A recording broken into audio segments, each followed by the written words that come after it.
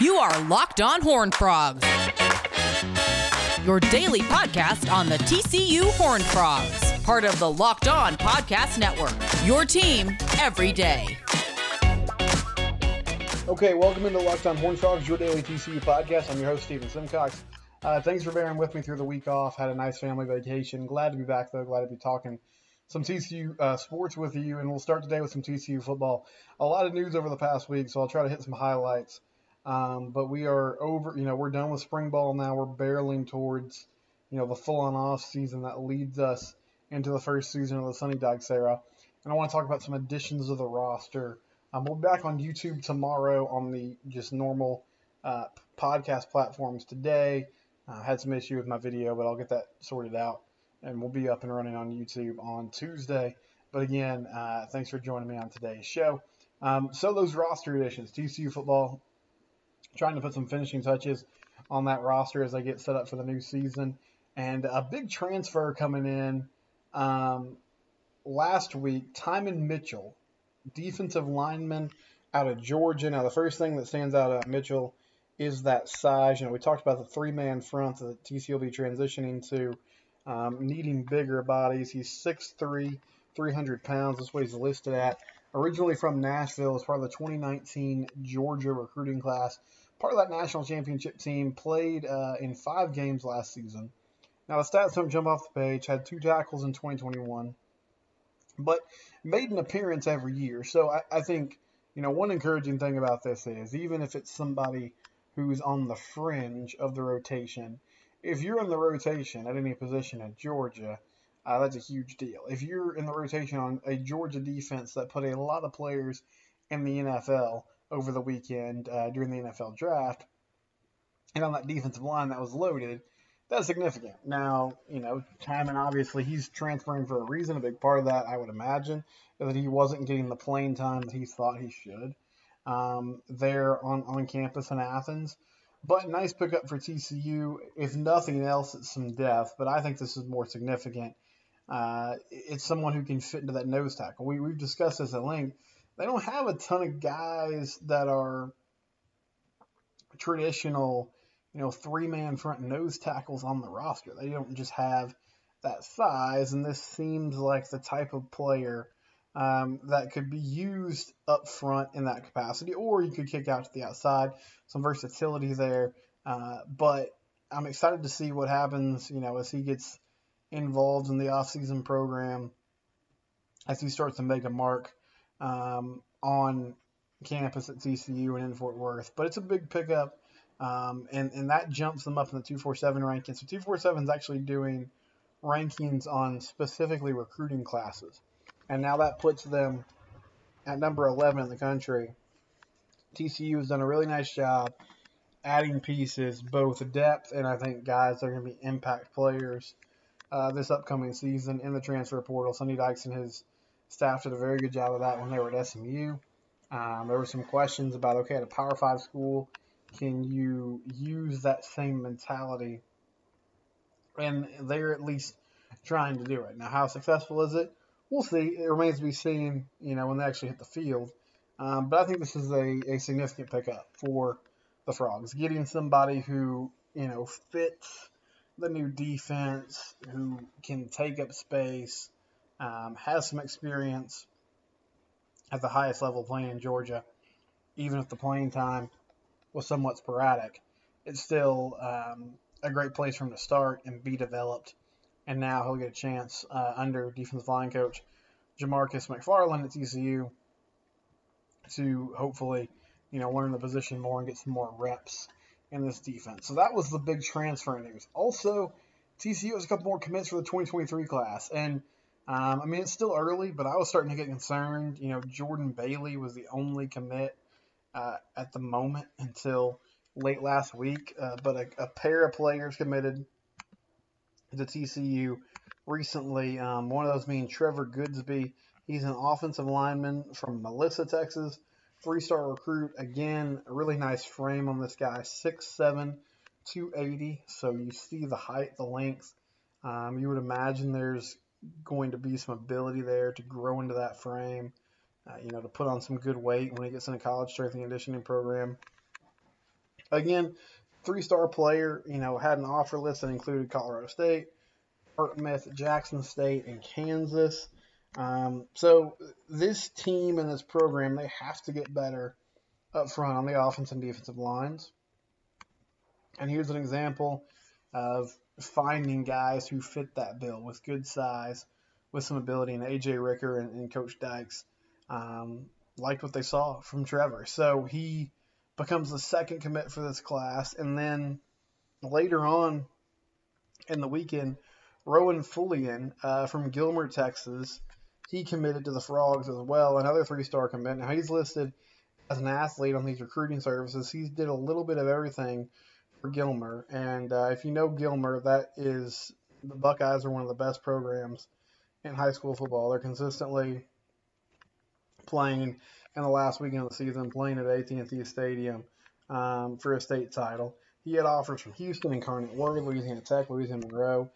I expect this guy to get more attention as the recruiting cycle heats up for 2022 because of his athletic ability. But he played wide receiver, he played defensive back, played some running back for Gilmer last year, was also a standout athlete in basketball and track and field. Your typical sort of smaller school, but 4A is a good level of competition.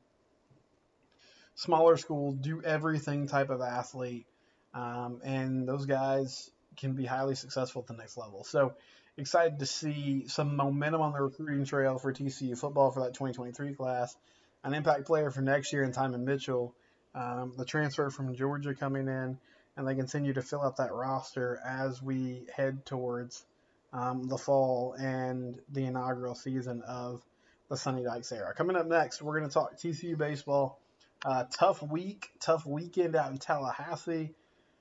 This team still has everything in front of them, but man, I wouldn't say a setback, but not feeling great about the way they played this weekend. We'll talk about that next. This is Locked On Horned Frogs. Okay, segment 2 here on Locked On Horned Frogs. Let's talk some TCU baseball.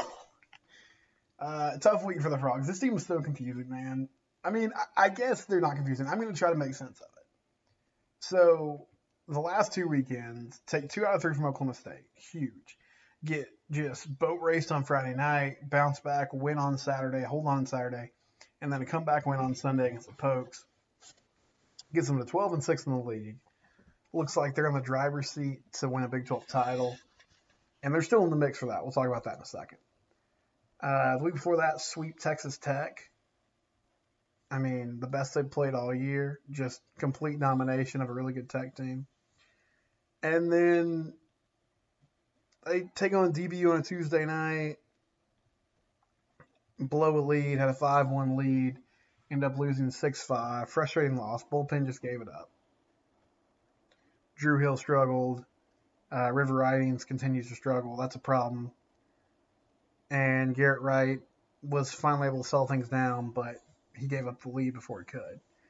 And then go to Tallahassee this weekend, and on Friday night, Riley Cornelio just gets shelled. And that's the biggest issue right now. Don't know what's going on with Riley. Got knocked around in Stillwater against Oklahoma State. Which, not shocking. Had a bad start. Okay, these things happen. He'd been on an incredible run. He was due to blow a tire at some point. The start against Florida State, though, did not even record an out before giving up 3 runs, a lot of hard hit balls. And, I mean, at one point, had a pitch that didn't even make it to the plate. Just looked all over the place. And so Kirk Sarlus pulled him, brought in Cam Brown, and Cam, momentarily kind of stopped the bleeding, but they could never recover from the bad start. I'm not fully pressing the panic button on Riley yet. It's 2 bad starts, but I would say it's very concerning that you had a bad start on the road against Oklahoma State. Okay, makes sense. To not bounce back against Florida State and really to do worse, that just, in my mind, I'm wondering, okay, is this a mental issue? is there some shoulder tightness going on here or something like that we're going to hear about later on down the road? It's a problem, and it's a problem they're going to have to fix. And I don't know what their options are because last week coming off a series against Oklahoma State, Austin Krob came in relief, and he pitched a little bit against Florida State too. And I was thinking, man, like this rotation could end up looking really good going into the postseason if Krob can get stretched out to a point where he can be a starter again. Because then you could potentially roll out Cornelio, Krob. You could keep Marcelo Perez in the rotation. You can move back to the bullpen. Brett Walker started a lot of games. Cam Brown and Caden Parker are some good, young, exciting arms that have seemed to come around a little bit as the year's gone on. More Parker than Brown, but Brown hasn't many opportunities because he was on Tuesday night and then he got put in the weekend rotation and he sort of fell out of that and lost his role. But if Riley can't steady the ship here, then you suddenly have a much bigger problem. And Kirk Saarloos told the Frogs Today crew after that series in Stillwater that they were going to be really patient with Austin because he's coming back from a long injury, a long recovery process. You don't want him to re-aggravate it. There's obviously potentially a major league future for him as well. You want to protect him and make sure he's okay. But now what was maybe considered a luxury down the stretch is all of a sudden a need if Riley can't figure this out. And on Saturday, had a 3-0 lead. Looked like they were kind of cruising. Marcelo Perez was able to work himself out of some trouble. And then in the 5th inning, just gave up back-to-back home runs. Hit a batter. And all of a sudden the game was tied, and the bullpen struggled. Austin Krob came in. Luke Savage gave up some free bases. Krob came in, gave up a 3-run homer, and all of a sudden you're down 7-3, and then he settled down and pitched well over the next inning and a half, but it wasn't enough. So everything is still in front of this team. They're 12-6. They're a game behind Oklahoma State. Oklahoma State swept Texas and Austin this weekend. Horns did no favors for the Horned Frogs. Texas had a 7-0 lead today against the Pokes. Blew that, lost 10-8. Gave up a 10 spot in the 8th inning. Just an amazing collapse. So Oklahoma State's a game up on TCU with 6 games to go. The Pokes play Texas Tech at home this coming weekend. And then in a couple weeks, they get Baylor on the road, I believe. And Baylor's really struggling right now. Texas Tech is, I think, a game behind TCU. And so those are the 3 teams that are sort of vying for first place. Oklahoma is still technically sort of in the mix. Texas has now fallen out of it. The Frogs will play Oklahoma this weekend. I still think if they win 5 out of 6, that would put them at 17-7 to end the season. And I believe that gives you a pretty good shot to at least split the Big 12 title.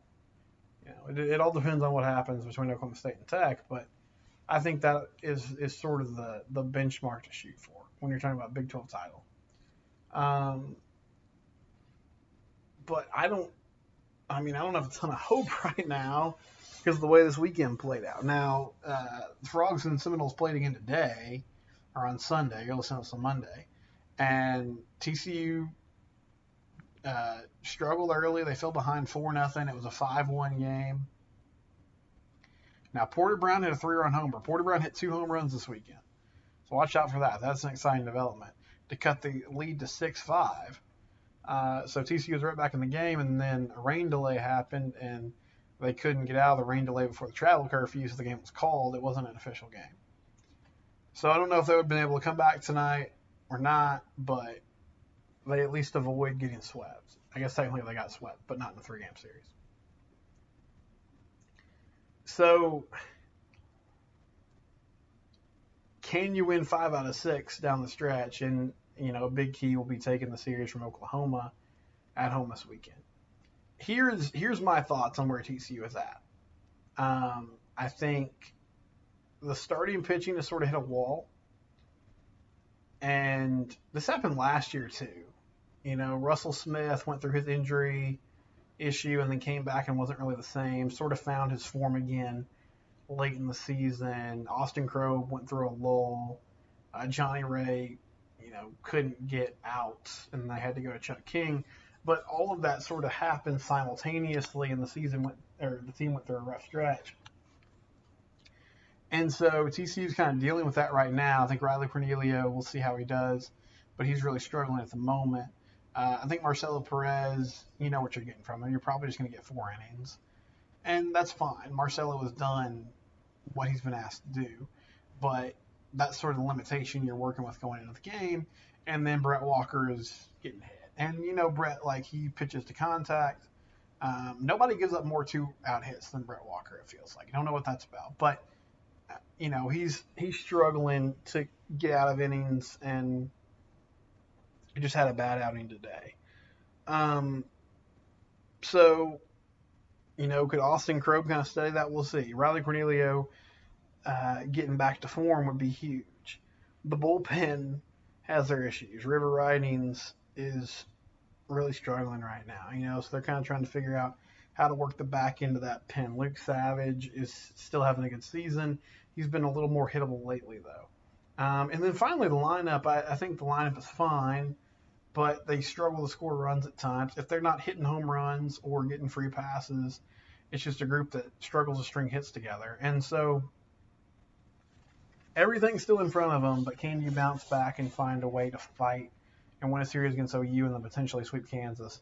Well, we'll see over the next few weeks. That'll do it for Locked on Horned Frogs today. I'm your host, Steven Simcox. Good to be back. I'll talk to you tomorrow. This is part of the Locked On Podcast Network, your team every day.